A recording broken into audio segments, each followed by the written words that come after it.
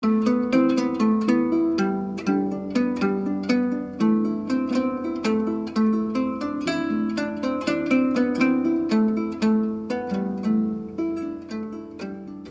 I'm Peter Adamson, and you're listening to the History of Philosophy podcast, brought to you with the support of King's College London and the Leverhulme Trust. Online at www.historyofphilosophy.net. Today's episode will be an interview about the ancient commentators on Aristotle with Richard Sorabji, who is an emeritus professor of philosophy at King's and an honorary fellow at Wolfson College. Hi, Richard. Thanks for coming back on the podcast. It's very nice to be back, Peter. You're a particularly appropriate person, maybe the most appropriate person I could have, to talk about the ancient commentators, because for many years you've been running a translation series, the Ancient Commentators Project, at King's, which I think is just about to produce its 100th volume. Is that right? That's right. Can you start maybe by telling us how you got the idea for this very ambitious project and how it came to fruition? Well, when I was a very young lecturer in my first job in America at Cornell University, I said to an older colleague, Norman Kretzmann, wouldn't it be wonderful if we could have a translation of the ancient commentators on Aristotle? I was very ignorant in those days. I merely thought it would be so useful for understanding Aristotle, which was true. I didn't realize how interesting they were in their own right. And 20 years later, Kretzmann was chairman of the committee which was deciding on grants for translation projects for the National Endowment for the Humanities, the main American government federal fund for funding humanities. And he asked his committee, when they'd done their year's work and selections, what would be the ideal application we'd like to see? And every member of the committee suggested something. He suggested the ancient commentators on Aristotle. And they all voted for that as the number one choice. So it came about that I was asked whether I would do that, although I'd have to apply. And I said no. And why did you say no? Well, I said, look, I want to write my own books on various subjects in the history of philosophy, and how would I ever have time to do anything except this? And then I said, look, I'll show you that it's impossible. And I wrote to 50 colleagues and said, this would be impossible, wouldn't it? All over the world. Well, I got back 49 out of 50 saying, no, you must do it. And 13 of them said, furthermore, I've actually drafted a translation of something, only I thought nobody would be interested. Would you like to see it? So you were stuck. Well, I was almost stuck. I wasn't quite stuck yet because I said, yes, but look, even so, I said, I wouldn't do it without having research assistants because I still worried that I wanted to write other things as well. So that was worked out. But even after that, I had to write the proposal, and it had to be checked by 58 referees, because that was their rules in those days. And there was one more snag before it finished. Well, what was the snag then? Just before the final deadline, the NEH contacted me and said, there's been a difficulty. The most distinguished scholar of ancient philosophy at the Institute of Advanced Studies in Princeton has expressed his very strong disapproval of your project. He has said it is quite impossible to get this fellow Sorabji to translate or organize translating the commentators before the text has been improved, and you refuse to grant to my very best pupil for editing just one volume, or rather 2 volumes, a 2-volume work in this series. Well, if you're not going to improve the Greek text first by re-editing it, you shouldn't be paying anybody to translate it. So I said, oh, that's fine. I was nearby in Princeton at the time, so I went round to the Institute of Advanced Studies and knocked on the door of this great man, and I said, you don't know me, but I'd like to talk because I think we've got a great opportunity. It seems to me this is a chance to say to the National Endowment for the Humanities that both of our projects should be funded, the re-editing and the translating, on the condition that both parties exchange all their information. Don't you think that would be a good idea? And happily, this great man was delighted with the proposal and wrote to the National Endowment to back it. And so that's how we got to where we are today. That's right. You said that one of your original motivations for this whole project and for reading the commentators more generally is that they can help us to understand Aristotle, and I guess that has also come to fruition. So can you give us a few examples of where they've helped you to understand Aristotle better? Yes, well, I've got a paper just published this week about 5 lines of Aristotle and what the commentators said about those lines which they took to be giving Aristotle's view of the meaning of nouns and verbs. It relates to modern questions about whether we have representations in ourselves when we mean something, and if so, whether those representations are likenesses or symbols. Aristotle mentions both likenesses and symbols in these 5 lines, and you realize when you read the commentators, you have to be very, very careful if you want to see what Aristotle meant. He starts by saying, names and verbs are symbols of thoughts, except that he doesn't put it quite so simply, because he uses a roundabout phrase, what is in names and verbs? And instead of thoughts, he says experiences. But that's how the commentators take it. Names and verbs are symbols of thoughts. And he says equally, sounds are symbols of thoughts. Not of things. You might have thought they were symbols of things. No, they're symbols of thoughts.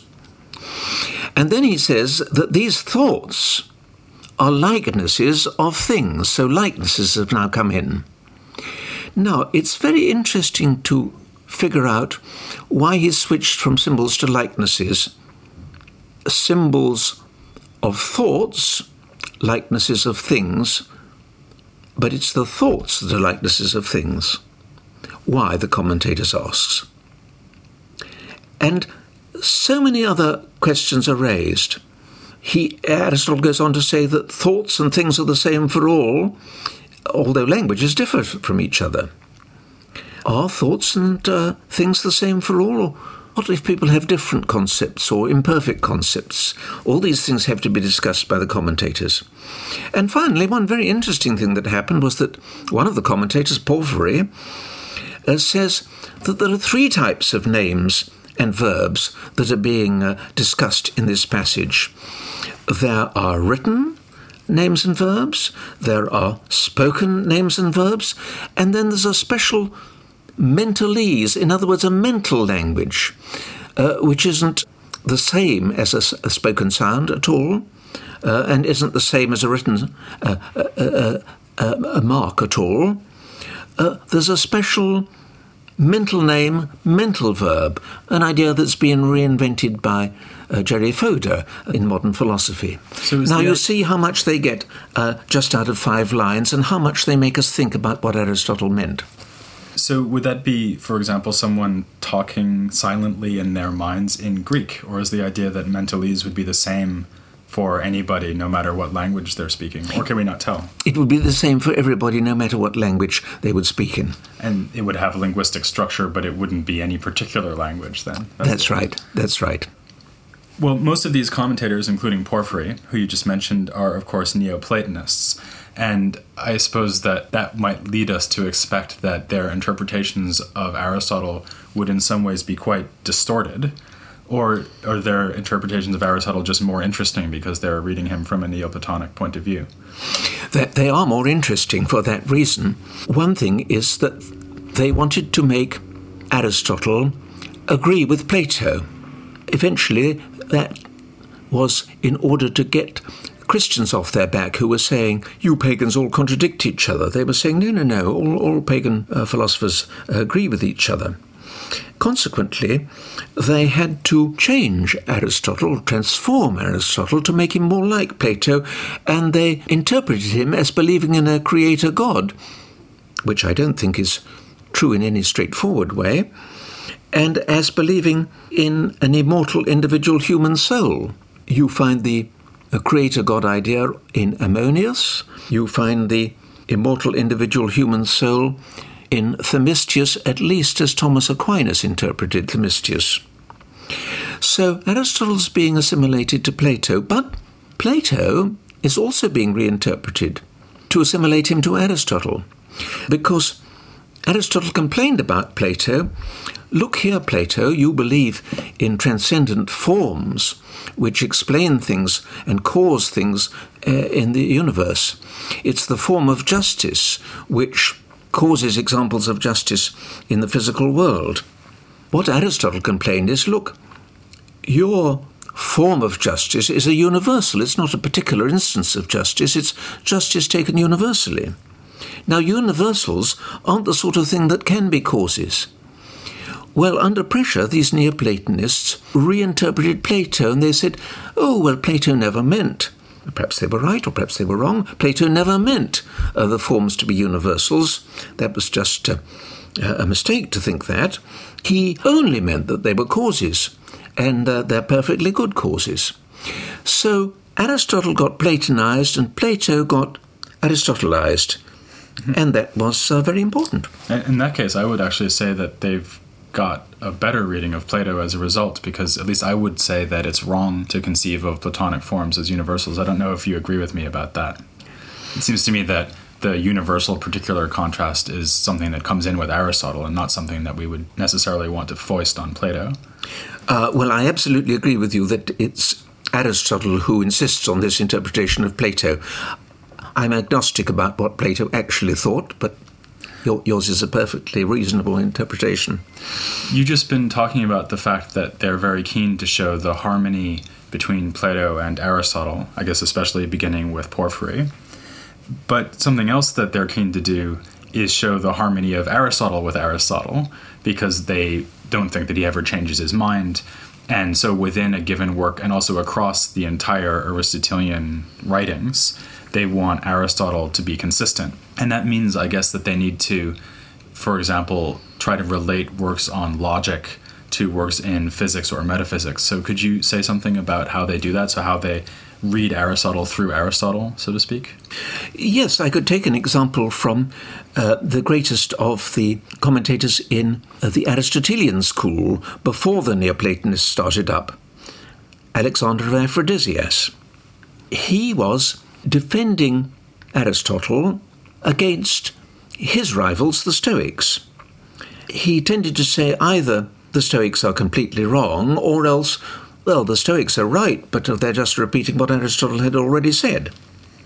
One thing the Stoics believed in was that history would repeat itself exactly, and that you and I would return in the next cycle of the universe, and we'd be giving this podcast with no memory of having done it an infinite number of times before. Oh, there's something to look forward to. I agree. Except we'd have no memory. And what Alexander did was, in order to attack this theory, which is something we classify, I think, as metaphysics, using a term taken from Aristotle himself, about what constitutes the same person. That's the area in which this subject arises. But he takes a remark from Aristotle's physics. Aristotle is talking about motions, and he takes the example of walking, and he says in the physics that you don't have one and the same walk unless it's the same walker and it's uninterrupted. So it's all happening in one continuous bit of time. And then Alexander applies that to this metaphysical question. He says the Stoics must be wrong that it could be you and me, exactly the same people, who recur in the next cycle of the universe. Because just as with walking, after an interruption it's going to be a different walk, so also with you and me, it's going to be a different pair of people doing the podcast in the next cycle of the universe, because there's been an interruption. Here he's applying something that Aristotle said within the context of physics and the idea of motion or change to a metaphysical question in order to attack the rivals of the Aristotelians, the Stoics. So what Alexander was responding to them then is that even if the same events seem to be occurring in another cycle of the universe, at best we'd only have two people who look very like Richard and Peter sitting here in a place that looks very like this room doing this interview. Is that right? That's right. There might be even exact similarity, But exact similarity does not amount to numerical identity, to use Aristotle's term. That example seems to me to illustrate something that's really interesting about the commentators, which is that not only are they trying to explain what Aristotle is saying, but they're also using Aristotelian materials to say new things. So in this case, something that Aristotle would never have had a reason to say, because of course he was before the Stoics, so he didn't need to respond to the Stoic idea of eternal recurrence. How common is that? Are there other cases where the commentators basically just have ideas that they've developed of their own and they smuggle them into the context of writing a commentary on Aristotle? Yes, they do. Now, a very good example is the idea of qualities moving discontinuously. By and large, Aristotle thought that the physical universe was continuous. Motion is continuous, all change is continuous, space is continuous, time is continuous. But he allowed occasional exceptions. For example, light can fill the whole of visible space in an instant without having to travel bit by bit. It does it in a single leap. Or a pond can freeze over all at one instant, not a little bit at a time. So he allows these exceptional leaps. That's in his work on sense perception. Not very widely read, necessarily. Now, this was taken up by a later Greek, the skeptical philosopher Sextus, and he uses the idea of leaps in a different context to answer the paradox raised by a very early Greek philosopher, the pre-Socratic philosopher Zeno of Elea. Zeno had said that wherever you're sitting, listening to this, you won't be able to leave the place you're in, because if you're sitting in a room, well, then to get to the door, you'd first have to go halfway, then half the remaining distance, then half the remaining distance, an infinite number of half distances. How could you complete going right through an infinite number of half distances? What Sextus suggested, or pointed out, was that this would be solved if motion could occur discontinuously in little leaps, by your disappearing from one spot and reappearing microscopically further along in exactly the way that happens on a cinema screen. If motion was cinematographic in that way and discontinuous, then we could complete the journey to the door in a finite number of steps, the last step being one of these disappearances and reappearances further on, a leap. And now, finally, the last of our Athenian commentators, Damascus, says this would also solve another of Aristotle's problems. Because Aristotle raised a paradox and didn't tell us exactly how to answer it. Perhaps time is unreal because none of its parts exist. The past is gone, it doesn't exist any longer. The future hasn't yet come, so it doesn't exist yet. The present, you might say? Yes, but how big is the present? The present must be sizeless, because if you say it lasts for 5 minutes, no, some of that 5 minutes will belong to the future and some will belong to the past without remainder. The present is merely a sizeless point, a sizeless instant, a mere demarcation point between the past and the future. Alexander actually called it an imaginary point. Well, in that case, if it's only a sizeless point, it's not going to be a part of time, because adding up sizeless points doesn't build up even 5 minutes worth of time. Now, this would be answered, says Damascus, if we imagine that not only motion, but also time goes forward and leaps, and he thought it would be quite plausible that it did so, because if motion goes in discontinuous leaps, and the motions of a clock, especially the celestial clock of the stars that go round us, if that progresses in leaps, isn't it quite plausible that time might progress in leaps? And that would solve Aristotle's problem about none of the parts of time being in existence. At around the same time as Damascus, there's something else I think that's really fascinating about the history of commentaries on Aristotle, which is that suddenly you start to get commentators who are Christians, not only Philoponus, but also the less known Elias and David, for example. And then the tradition of commentary on Aristotle continues on into the Byzantine tradition, also into the Syriac tradition. So if we stay with late antiquity, or the very end of late antiquity for a moment, to what extent is everything you're describing still the case with these Christian commentators? Does it make a difference when the commentators start to be Christians rather than pagans? Well, in the case of Philoponus in the 6th century, it did make a very big difference, but for a special reason which didn't apply to other Christians at that time. Philoponus started off as the primary editor of the seminars of the pagan philosopher Ammonius. Ammonius was head of the school of philosophy in Alexandria for a very long period at the end of the 5th century and beginning of the 6th. He taught Philoponus, and he was a very brilliant commentator on Aristotle, and the Christian fathers wanted him to do that teaching.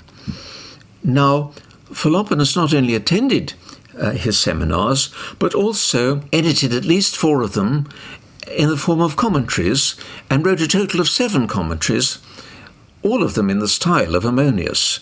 So these were very, very precise commentaries, going word by word, looking at the meaning of the doctrine and looking at the exact wording of the text.